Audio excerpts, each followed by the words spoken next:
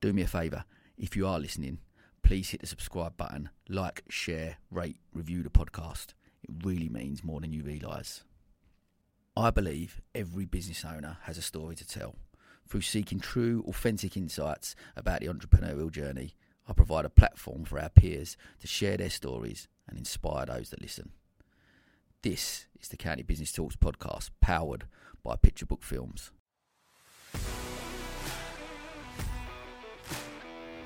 That was a real insight actually into how to really support families, and as I said, a crash course. I was on call as the media person when Madeleine McCann went missing, and worked with the McCanns for a few years on that. I think that what the charity sector gives people is the power to change something, and I loved that idea. I loved that suddenly overnight our ability to fundraise had evaporated. We were no longer able to run events. We were no longer able to help people like you that walk and trek and run and jump out of aeroplanes for us and do all that stuff. It just evaporated. It was scary a lot of the time, thinking, how is this going to work? And waking up thinking, God, I hope this works. Or how long is this going to last? How long can we last doing this? It's creating a culture that we are all in it together. Like, there is no one of us that is more important or more expert or has a bigger say. We are all in it as one team, a group of experts desperately trying to improve the lives of children and young people and their families across Sussex. And the special thing about Rocking Horse is we're also there when it gets really serious and really specialist. It's the children with cancer and the babies who can't breathe. It's the teenagers who are experiencing really poor mental health and suicide and eating disorders. We do all of that stuff. That's what makes it special. I think that's what keeps me happy is there's a bigger job to be done, and I've got a little part to play, and I'll play my part until the big job gets done.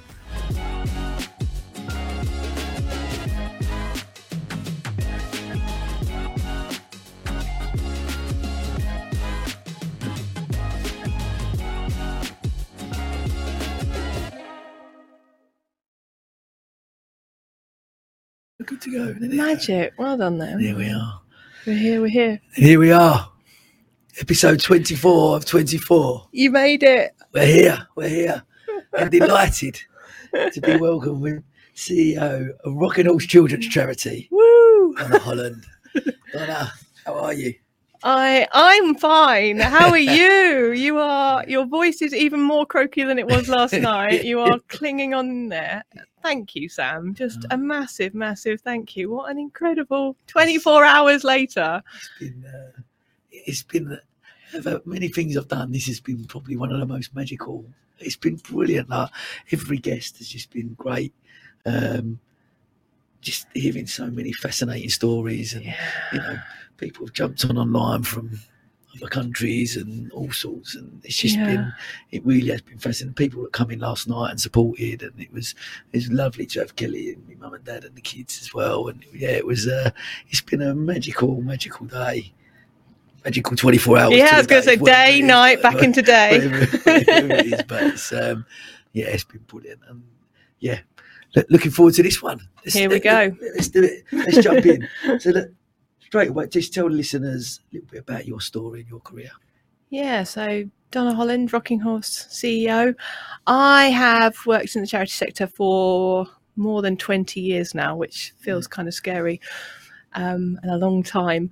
I've worked in national charities, international charities, local charities, big charities, small charities. They've always been children's charities or young people's charities, but quite often from different lenses. So looking at different aspects of what children and young people are facing.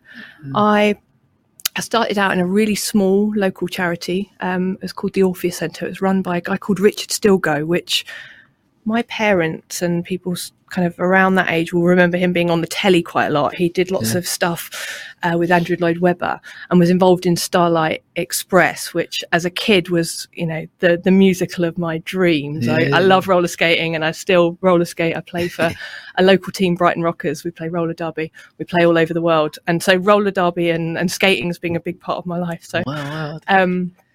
Starlight Express was, the musical. So I started out working for his charity. It was a centre for young disabled people, using the skills that they might need to stand on stage and sing and perform to help them with their confidence, to deliver their care and how to direct people to feed you or clothe you or what you want to do, and the parallels between those. So I started there and did 5 years doing marketing and all sorts of different stuff.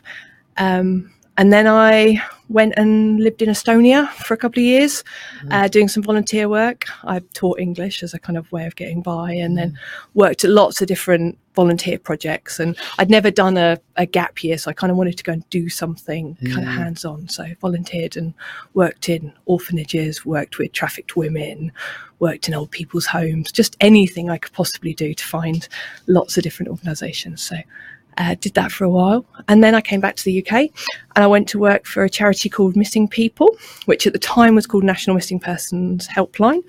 And I worked with them through their rebranding process and worked with some really awesome people. That was a real kind of crash course in communications, but also service delivery and how to deliver really compassionate services. Because actually the thing about what the charity delivered as Missing People wasn't necessarily about finding the people that were missing. That was kind of the police's job. And whilst the charity would support and use its platforms and its ability to generate media to help, actually it was about supporting the people that were left behind when a child went missing or when a family member went missing. So that was a real insight actually into how to really support families, and as I said, a crash course. I was on call as the media person when Madeleine McCann went missing, and worked with the McCanns for a few years on that, as well as not long after that actually, Shannon Matthews was another quite high profile case, worked on those. So I was there for a few years, and then I went off to Girl Guiding. Went to work with girls and young women, and again, another rebranding process really, and supporting them through. They were on a real journey to become a much more inclusive organisation. They were kind of historically quite white, middle class and Christian, and they had this kind of image problem actually, because what they were doing wasn't really reflective of that. So supporting them and working on projects that helped them open up to new audiences, worked on their trans inclusivity stuff, redeveloping their programme to make it more modern and relevant. Did lots and lots of different stuff. It was a real kind of crash course in just how much a charity can achieve. And while I was there, that was some of the most interesting experiences, but also some of those kind of light bulb moments, particularly around. We had to raise £2 million to redevelop the programme. So if you know much about guiding and scouting, it's all about badge collection and that kind of stuff. I was a cub. Were you? Yeah, okay. Back in the day. So I was a brownie, and I got my, I remember even at the time, brownies are 6 to 10 years old. And I got my hostess badge. I don't know whether there's an equivalent in the Cubs, but probably not. But it's you basically make a cup of tea and serve it to somebody. And I remember at the time thinking, I know how to make a cup of tea. Why do I need to learn how to make a cup, serve it? It wasn't like, let's all make a cup of tea and it was a nice community thing. Anyway, this kind of stuck in my mind. And when I was at Girl Guiding, we started doing this program called the Girls' Attitude Survey, which was like a piece of research that looked at the temperature. It was like a temperature check for what girls and young women were experiencing. And actually what we started then doing was using that as a platform to campaign for lots and lots of different issues that were affecting girls and young women. So that's where the work that we did around getting rid of page 3 out of the Sun, which again was one of those things that as a kid you grew up just thinking it was normal that there were teenage girls half dressed in a public news, very big publication. And the girls and young women through the Girls' Attitude Survey said, this is outrageous and this is affecting us. Boys, bring it into school and show us it and use it as a weapon against us. But there were lots of other campaigns that came out of all of that stuff. And one of the kind of highlights, or certainly I thought at the time, one of the highlights of my career was probably late 20s maybe. The Girls' Attitude Survey got taken to number 10. And so I went along as the representative from Girl Guiding to talk about the Girls' Attitude Survey. And actually, I think it was about the effect of the media and images and how that was affecting girls and young women's self-esteem and the impact of the kind of patriarchal impact of that on girls and young women's self-esteem. So I went along to number 10 and literally thought that was the best day ever. This was, I'd made it, took a photo of myself outside number 10, messaged my mum. I was so excited and what a great experience. And really thanks to the leadership at Girl Guiding for sending me as a reasonably young person to go and do that. And I walked into the room and it was being chaired by this guy who was much older than me at the time. And he was dressed in a kind of military outfit. I have no idea which type of military. I'm not really down with that, but I knew I recognised it as okay, you're in the military. And as soon as I walked in, he said, "Oh, good, the Tea Girl's here." And all of that excitement and all of that confidence and best day ever stuff just evaporated immediately. And I think, again, from the generation that I am, my first instinct was, don't embarrass him. Don't say anything that might make him feel uncomfortable. Show him up. Don't challenge. Just try and soften the situation. Yeah. And in the same way that you had, when people bib their horns at you when you're 14, don't make it worse. Just ignore it.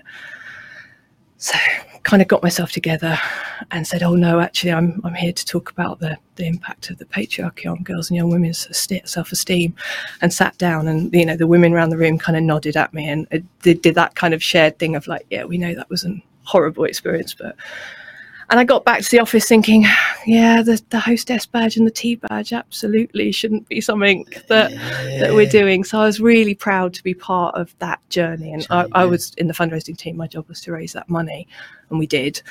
And then some other brilliant colleagues who worked in the programme team just completely redeveloped the entire programme. And it now does amazing. I mean, it did amazing things before, but it's really focused on giving girls and young women the skills and experiences they need, as well as collecting the badges and doing all the stuff that Girl Guiding does.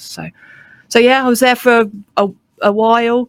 After that, I went off to work at a youth mental health charity, a digital mental health charity. Pre-COVID, we delivered all of our services through a phone, actually, and it came from the idea, really the kind of background stuff of that was that even at that time, this was 10 years ago, young people didn't really expect to ever have to walk into a bank to do their banking. It didn't, online banking was a thing, and they'd never had to walk into a bank. It just seemed like, why would you ever need to do that? And yet for young people walking into a mental health service, you'd have to walk into a physical building. And usually that building was in your town, in your nearby city maybe, and it had youth mental health service kind of branding and banners, and it was very much like a difficult and a barrier to stop young people accessing services. So this charity digitized that entire service and put it online and worked with the NHS and delivered those kind of mental health counselling via web chat, the phone and Skype. Actually, it was before the Zoom days, but it was all of that kind of stuff. And so they support, at the time they were supporting around 3 million young people every year with pretty much anything that a young person contacted them about, from suicide to homelessness to mental health stuff to benefits, housing, whatever they wanted to talk about, sexual health.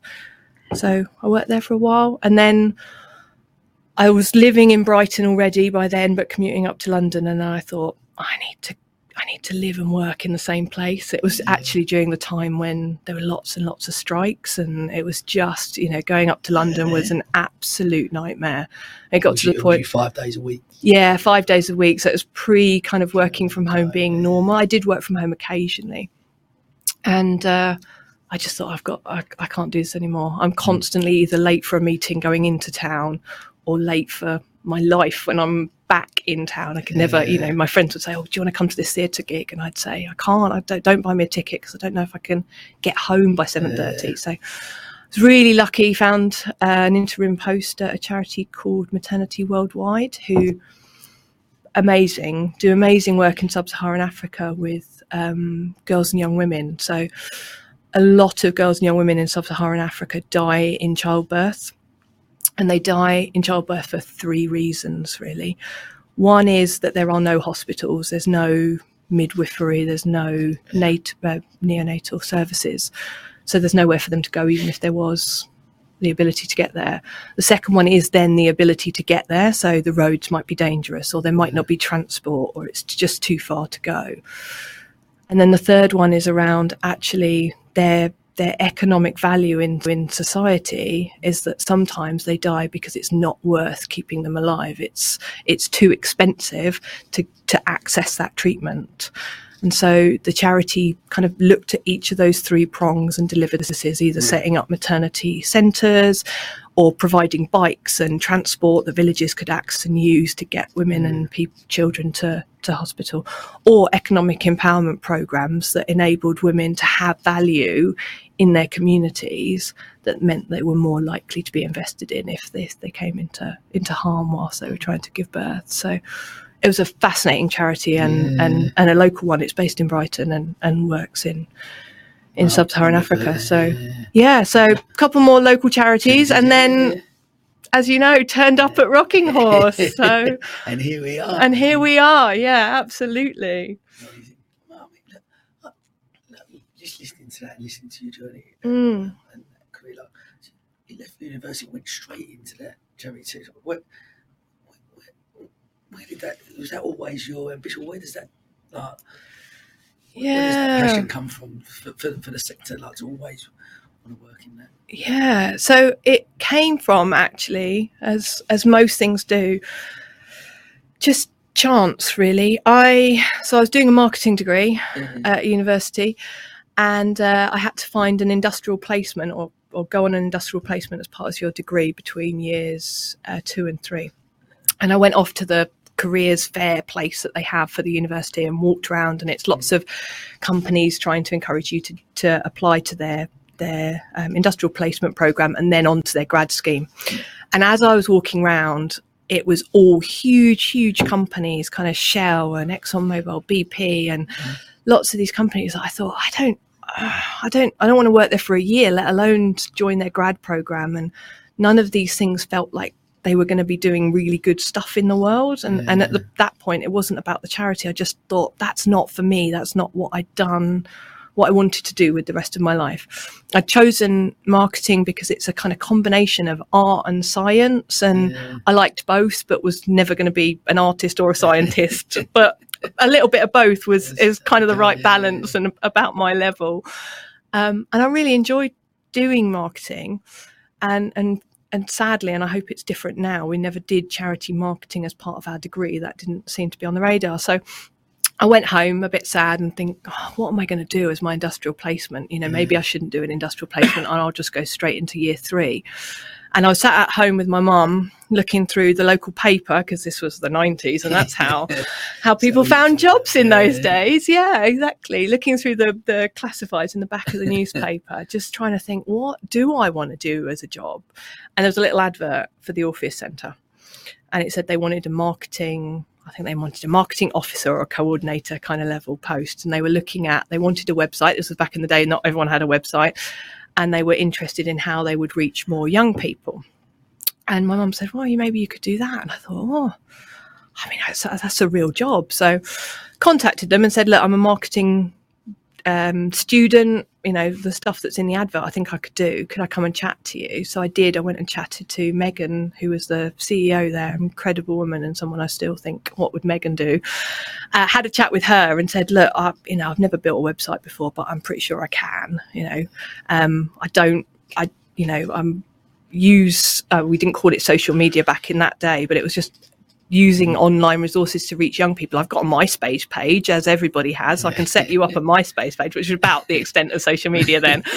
Yeah, good old MySpace. So I was a young person, so of course I had a MySpace page. And she said, yeah, let's give it a go. Come and do a year. We'll do it as your industrial placement. It had to be a paid industrial placement. We'll have you as an industrial placement. So I started there. I built them a website. I literally bought do you remember the Dummies Guide 2s? They might still exist, those yellow and red, not yellow and red, yellow and black books. Yeah. I bought one of those, was very open and just sat on my desk and used what was it? Microsoft Front Page, which was the Office. I don't even know if that exists anymore. The Office platform for building websites. Okay. Sat on Microsoft Front Page and just built them a website with a nice hit counter, because that was a thing back in those days. Nice. Did that, set them up a MySpace page, and then just got involved in everything that they did, and thought, this is what I want to do. This is how I use all that marketing, that art, that sciencey stuff for good. And it was, I stayed there for a year, went back to university. They offered me a full-time job whilst I was doing my placement. So I had a sabbatical almost from it to go and finish my degree, and then came back straight afterwards, and then stayed there for another 5 years. And as I've talked about, never looked back, never thought there's nothing else I want to do in the world other than do this. But you getting into university and studying, or just from that, you obviously, your core values of you was conscious then that you wanted to do something purposeful. That's what I find fascinating at that young age, just going, whatever I do, whatever role I'm going to go into, it's got to have purpose, and not and being that self-aware at that young age. Like, 43 and still wondering what I'm going to do. Me too. Still juggling. Still waiting to grow up. Still waiting. But it strikes me, like, just listening to you talking about, because you could have easily gone for some of those bigger jobs, but from how you described it, is that they didn't align with what your values. No, not at all. But you was, at that young age, you were sure of what your values were as an individual. Yeah, and I think also, I don't think I was. I look back at 25. I think I didn't have a clue, really. I still don't know. But I guess from knowing that you've got the values that you have instilled in you, that you go, I'm going to follow that path because that's purposeful, and that's going to align with me doing a career for the rest of my life. It's got to align with who I am as a person. I think for me at the time, it was more about, there was a little bit of me of seeing my dad worked at the same organisation that he did from 16 till the day he retired, and so in my head you did things for life, so thinking like, well, I don't want to do that for life, but then also thinking, I think that what the charity sector gives people is the power to change something. And I loved that idea. I loved that. If I'd gone and worked for some of those grad programs, I was thinking, what am I going to change? I knew at that point I had the kind of right, well, probably not particularly good at when you're a teenager, it's all a bit angsty, but I had that, something has to change. The world has to change. There are people out there that are not having the same opportunities. And, from a very kind of teenage perspective of it, the world felt a bit unfair for some people.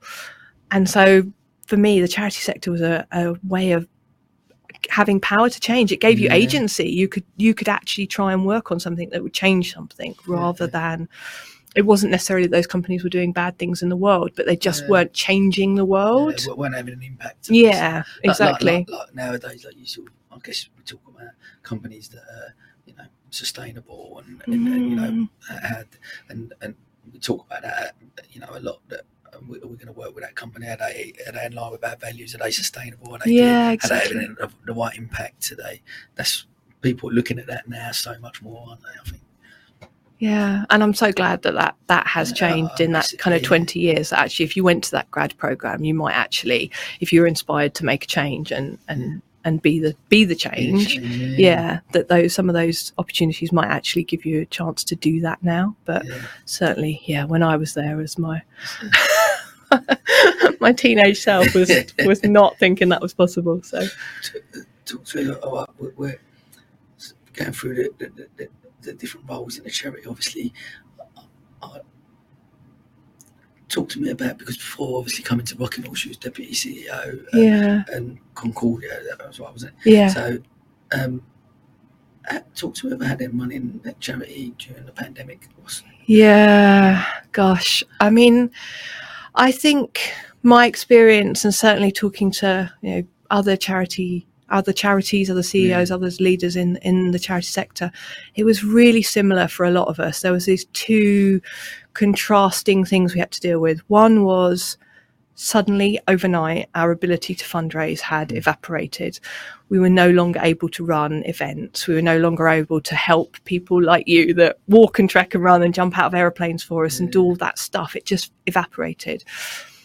And so there was lots of kind of cancellations and rescheduling and pushing back. So there was this kind of concern of, gosh, where are we going to get the money from to do the things that we know we need to do? And actually, I think that whole process has changed the way the charity sector and other people outside the charity sector see our reserves, actually. So many charities during that period had to lean back into their reserves. And historically, you might have kind of 3 months, 6 months of reserves. And lots of us had to use reserves for a year, 18 months. And it's really enabled a discussion to happen about why charities need to hold that money just in case something like this happened. And it had been such a long time since charities needed to do that there was starting to be a discussion around, well, why do you need reserves at all? So there was that. There was, okay, what have we got in reserves and how long can we function before we need to start worrying about where the money's coming from? And on the flip side of worrying about where the money was going to come from and how you were going to fund the services, there was a skyrocketing of the need for the services that you're delivering. And again, this is universally an experience of many, many charities across the sector. That at the time, I was working for a charity that ran emotional wellbeing programs in schools, so supporting young people who weren't dealing well with their emotions, and that was impacting their behaviour and their ability to socialise and their academic achievement. And suddenly we were seeing the need for that skyrocketing because young people were really struggling going into lockdown and having to do online schooling, but also we couldn't get into schools. So a really quick, and again, not alone in this, so many charities had to go through this very, very quick digitization process of just suddenly, okay, how do we make our services online? How do we deliver that online? And I was working with two incredible women at Concordia, Stephanie, who was the CEO, who just gave us the green light to try, fail, just get on with it, give it a go. And Fiona, who was running the program. And they were amazing. And luckily, having come from a digital youth mental health charity, I could pull in quite a lot of the stuff that we'd already been doing. So it was scary a lot of the time, thinking, how is this going to work? And waking up thinking, God, I hope this works. Or how long is this going to last? How long can we last doing this? Tiring. There's lots and lots of long days. And again, I don't think that's even universal to the charity sector. So many of us suddenly went from working 9 to 5-ish to a lot longer hours. Sure. And being at home just any day or night trying to get stuff done. But also really inspiring. I mean, we managed to do that. We digitized that process. We supported more young people through that process, and we learned loads of stuff.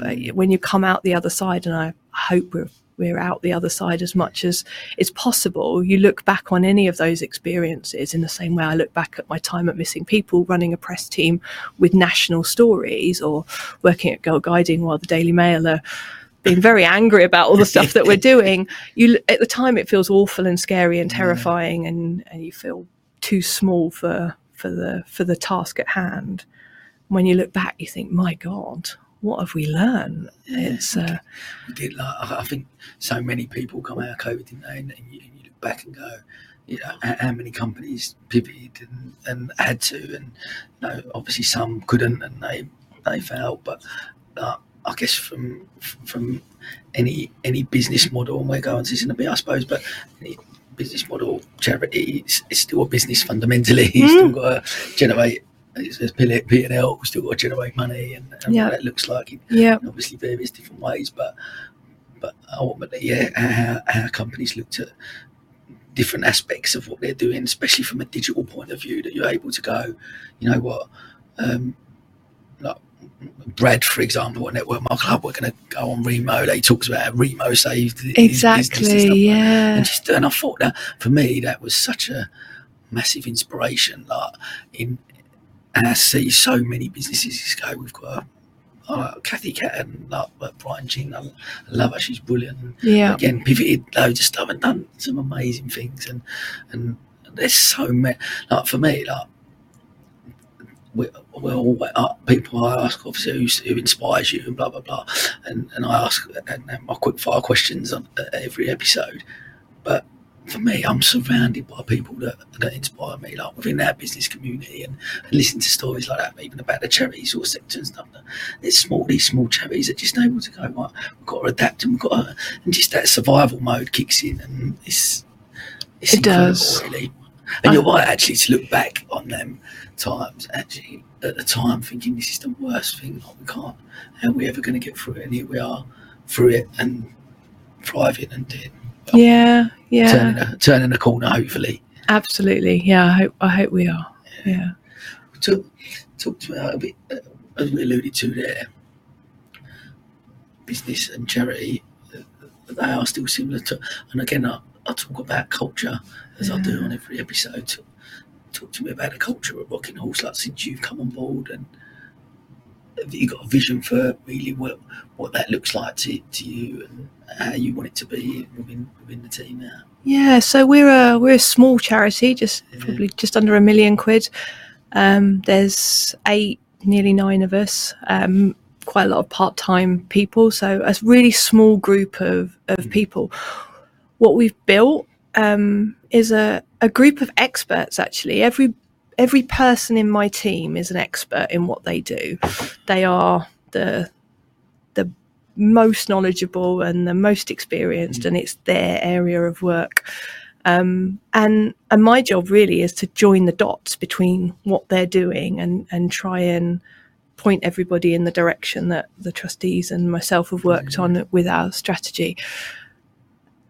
But I'm incredibly lucky to work with people that are those experts. And we were talking about this last night, actually, with Rachel on her one around how you scale from 10 to, I don't know, how many hundreds of people. I can't see Rocking Horse needing to ever scale to that. You know, we are in Sussex. We there's so much more to do, but we don't need to grow for growth's sake. We don't need to be a huge charity. What we do is very local and very specific.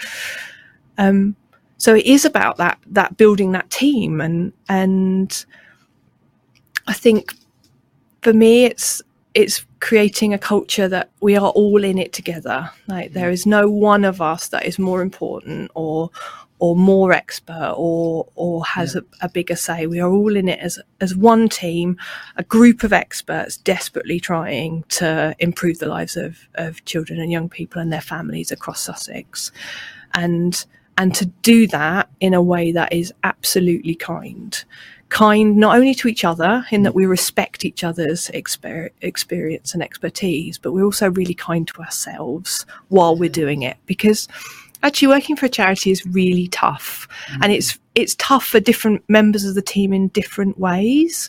So, for example, for our fundraisers, it's really hard being a fundraiser. You are constantly asking people for help, and we all know how hard it is to ask for help. But if you are asking for help, which is basically what we do on a daily basis, we're asking people, will you give us your time? Will you give us your money? Will you give us your experience? Please, can we have? If you're doing that day in, day out, and being told no a lot of the time, that's really hard. You've got to pick yourself up each time. And when you're very passionate about what you're asking for help for, it's really tough to keep doing that. And the fundraisers do that every single day on a daily basis, constantly asking. Because I guess it's like that sense of almost like rejection that you're going to inevitably maybe get. From people. Not inevitably, that's a bit hard, because I know there's lots of people that do support, but it is, you've got to knock on a lot of doors, like a salesperson. Yeah, exactly that. It's the same skills and experience and resilience that you need in sales, and this is, where marketing and sales, and it's all, whether it's a company or a charity, you've got to keep going in the face of no, or maybe later, or being ignored, or whatever it is, you've got to keep going. And so the fundraisers have a really tough job of that, and we need to be kind to them. They might be having a good day or a bad day. They might have been told no just one too many times that day, but really then kind to themselves as well, of like, it's okay if you don't have a good day. That's totally fine. But because I guess and difference between, because if you're selling something to someone, trying to sell a product, a service, whatever it is, whereas fundraising, that you're selling something to someone and there's a benefit to them, because it's the product you're going to buy, you're going to purchase this, you're getting your money for it. When you're fundraising, you're just actually asking them to just give you money. And sometimes it's time or whatever it looks like. Sometimes you're asking for a specific thing. Please, can you give me some money so I can pay for this amazing research that will make X, Y, and Z young people have a better experience, or buy this piece of kit. Sometimes it's asking, can you just support the charity and trust that we will spend this money in the best possible way? And that's tough. So it's helping each other. And every role in the organisation has a different kind of toughness, whether if you're a project manager and you're delivering projects, you're working in the NHS and working with doctors and nurses, you're working in this huge organisation where things are slow and takes time, and you have to find the right person, and it's a kind of a constant battle is the wrong word, but it's a constant challenge to keep going and keep making sure that you are getting the best projects and the best bits of equipment into a hospital. So I think everybody in the team is an expert. Everybody has this really tough aspect of their job. And for me, it's really making sure that everybody is in it together. We are all in it together. Actually, ultimately, my job is, if it goes wrong, I'll worry about that. Their job is to do the good stuff and celebrate the successes, and equally celebrate the successes. This isn't about me. This is about the team. We are one. I love that. And how does that, like, you've worked in a number of different charities, how does then the culture that Rocking Horse compared to one of maybe the bigger charities that you've worked at? Is there a difference that you've seen, or have you brought? Do you feel the skills from that large organisation into Rocking Horse? I would hope that I've brought all the elements of best practice that I've seen and none of the bad stuff. But you never know, right? Ask the team. Every single charity I've worked for has a different culture. And whether you are a junior member of staff starting out, or a middle manager, or leading it, you then have a different level of agency and ability to affect that culture. They are all so different. I think it's exactly the same as different companies. And, we work with so many amazing companies who are the wonderful people that say yes to us. And you can tell when you walk into an organisation what it's like, and from how people interact with you and who you get to talk to and who interacts with you. So, there's no... It's amazing. I know we sort of spoke about it before as well, about like I guess the perception of Rocking Horse as being bigger than 9 members of staff. And like you said, many of them part-time, and I think like it's great like that every time you talk, and you talk so brilliantly about Rocking Horse and deliver the message of what it's about and how you do it, but actually alluding to the fact that we are a small team, and letting people know that. And I do think that's important. We are in comparison, we are a very small organisation. We are a brilliant team of incredible humans doing really amazing work, but we are tiny. And certainly I think the comparison to some of the larger charities in Sussex, I always think, gosh, I would love a marketing team that size, and a fundraising team that size, and a finance team that size. It's that we've got one person, and we are lucky to have one person in each of those roles who are amazing. There's only one of them. So. Of course. Yes, I mean, for me, I was, just before we move on to the last sort of couple of questions, as I alluded to last night, I think timing-wise, obviously I didn't want Luca to break his arm, but timing-wise, from a motivation point, I looked at, we was in hospital on Saturday, and he was lying in bed, in a sleeping pain. Kelly was on the bed next to him, and they let us both stay in, which was really kind, which I don't generally, because it was late, and I was sitting on the thing, and I was awake and looking around, and I saw all these Rocking Horse stickers on the equipment, and honestly, it killed me. I just looked around and just felt like I'm doing this thing. And you said to me, I guess people, I think I put a post out and said about what's my why, and why do I raise money for Rocking Horse? What I do, and not only did they saved my son's life when he was young, but to actually then fix him again, so close to this event. And you talk about it really well. Anytime you do events, that we're there for the scrapes and the bumps and breaks and cuts and scrapes. Yeah. No. Bumps and breaks and cuts and scrapes. It came from somewhere over the last year or so that I've been talking about it, and I just thought it's so true. Rocking Horse is there for all of that stuff. All that, you know. I remember my parents lived near East Grinstead. I was forever at the children's ward, the peanut ward up in East Grinstead, you know, getting your chin, or my brother used to get his chin done quite a lot when he'd fall out of a tree, or I'd cut my arm, and usually knees, get your knees sorted out. But we're there for all of that kind of stuff that just happens. It's life, it happens, you know, kids fall and break and bump, and they get hurt. But we're also there, and the special thing about Rocking Horse is we're also there when it gets really serious and really specialist. It's the children with cancer and the babies who can't breathe. It's the teenagers who are experiencing really poor mental health and suicide and eating disorders. We do all of that stuff. That's what makes it special. It really is the most special planet.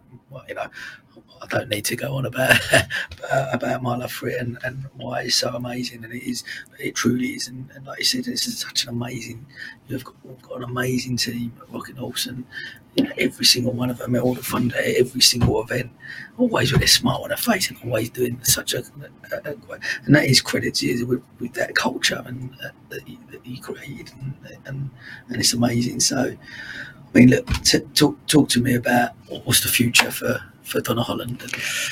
Well, the future for me is the future for Rocking Horse. For now, I'm going to be around to for a while, hopefully. I think for the charity, it's, as I said, it's not growth for growth's sake, but I want to be able to do more. I want to work more closely. We've got this amazing champions program that we set up in the last year that one of the team runs and has done an amazing job. We've now got 36 doctors and nurses and other medical staff that work all over Sussex in all of the children's wards and baby units, and they're the ones who tell us what young people are experiencing, what projects they need, what equipment and stuff they might need us to buy. So doing more of that, and certainly doing that quicker, being able to respond to the needs and the issues that young people are experiencing, speeding that process up as much as I possibly can. And we've done huge amounts of work in the last year to really speed that process up. But I think there's lots more we can do. Just being there for more children and more families at that moment, as you've experienced recently, when they need us the most. That's the kind of, you know, what's in it for me. I think one of the things I'm really interested in, kind of personally and professionally, is the role of the charity sector in paediatric medicine. I think there's so many amazing. There's dedicated children's hospitals all over the country, and most of them have a Rocking Horse attached to them, and how we can share information amongst those charities and understand what works and maybe what doesn't, and do more of the stuff that works and less of the stuff that doesn't, and how do we understand what works and what doesn't, and then make sure we're getting the money to those really dial changing projects.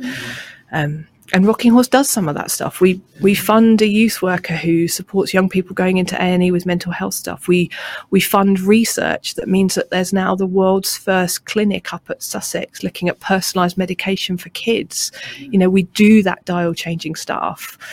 What I want to do is more of that stuff, alongside all the really nice stuff that we do around environments and toys, which all is lovely, but it also has medical purpose. It's all supporting the doctors and nurses. It's pain distraction toys. It's stuff to do while you're having chemo. It's environments that enable doctors and nurses to quickly diagnose kids. By looking at the ceiling, you can check whether a child can move their neck and diagnose what a child might be experiencing. So it's doing more of that stuff. I love it. Listen, thank you so much for coming on. You're very welcome. Guest for 24 hours. We are going to, as I've done with every guest, finish with our quick fire questions. Okay. So, What one piece of advice would you give to your 18-year-old self? It's really trivial, I'm afraid. It's not one of those light bulb moments. So we're reasonably similar age. When I was 18 going into 19 was the millennium.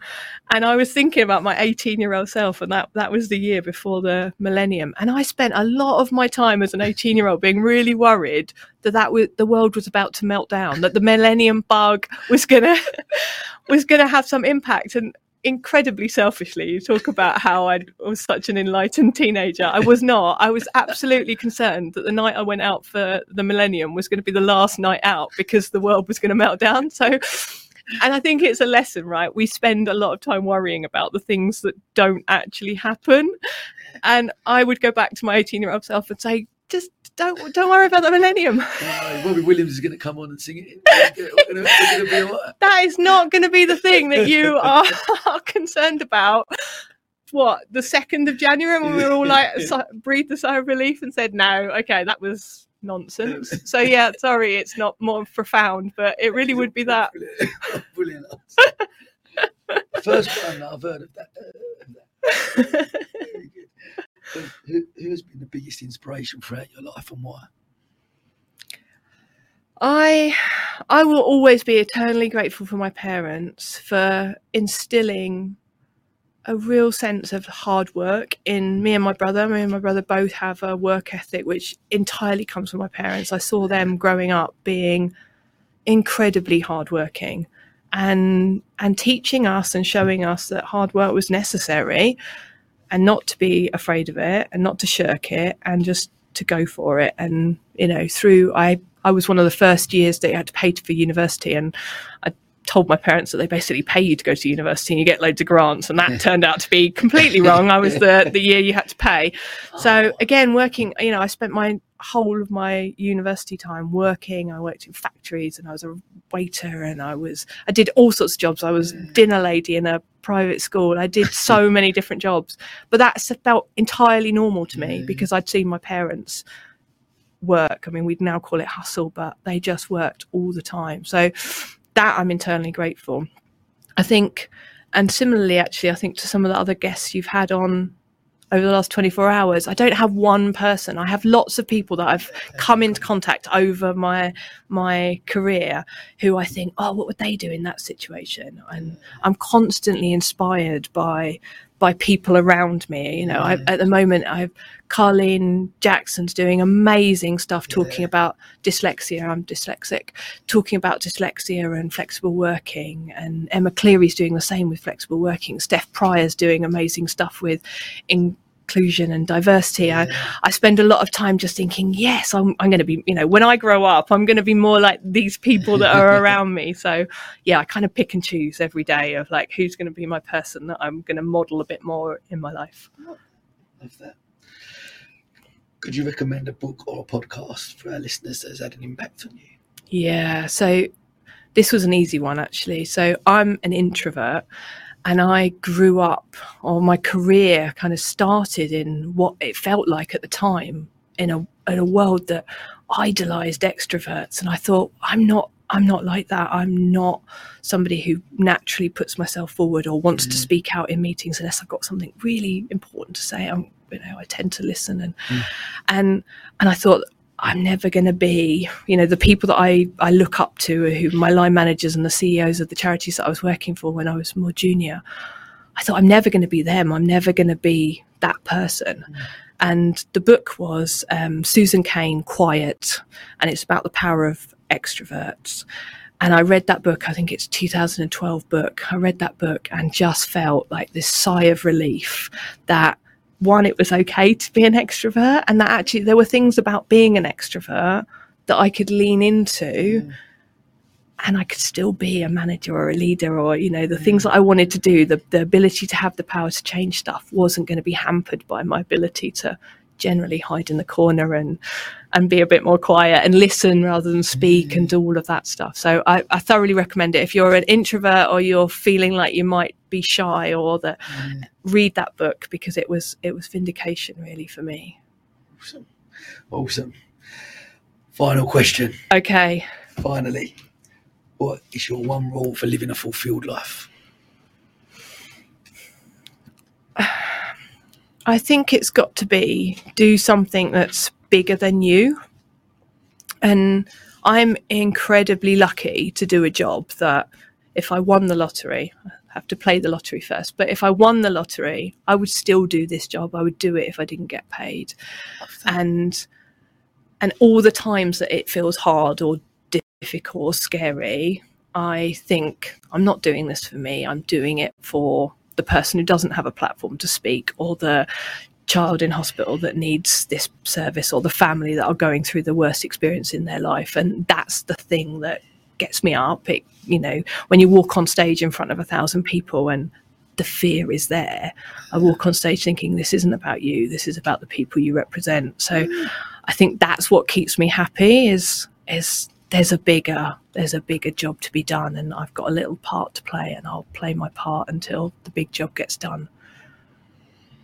What an absolutely brilliant way to finish. What an amazing answer. And you are doing amazing work and genuinely saving people's lives, and it's incredible. So from the bottom of my heart, obviously, thank you for all you do with Buckinghorse and everything that Buckinghorse stands for and what it's about. And you saved my son's life, so that's why we're here raising money, and it's been a magical experience doing this whole thing, and thank you for being my final guest.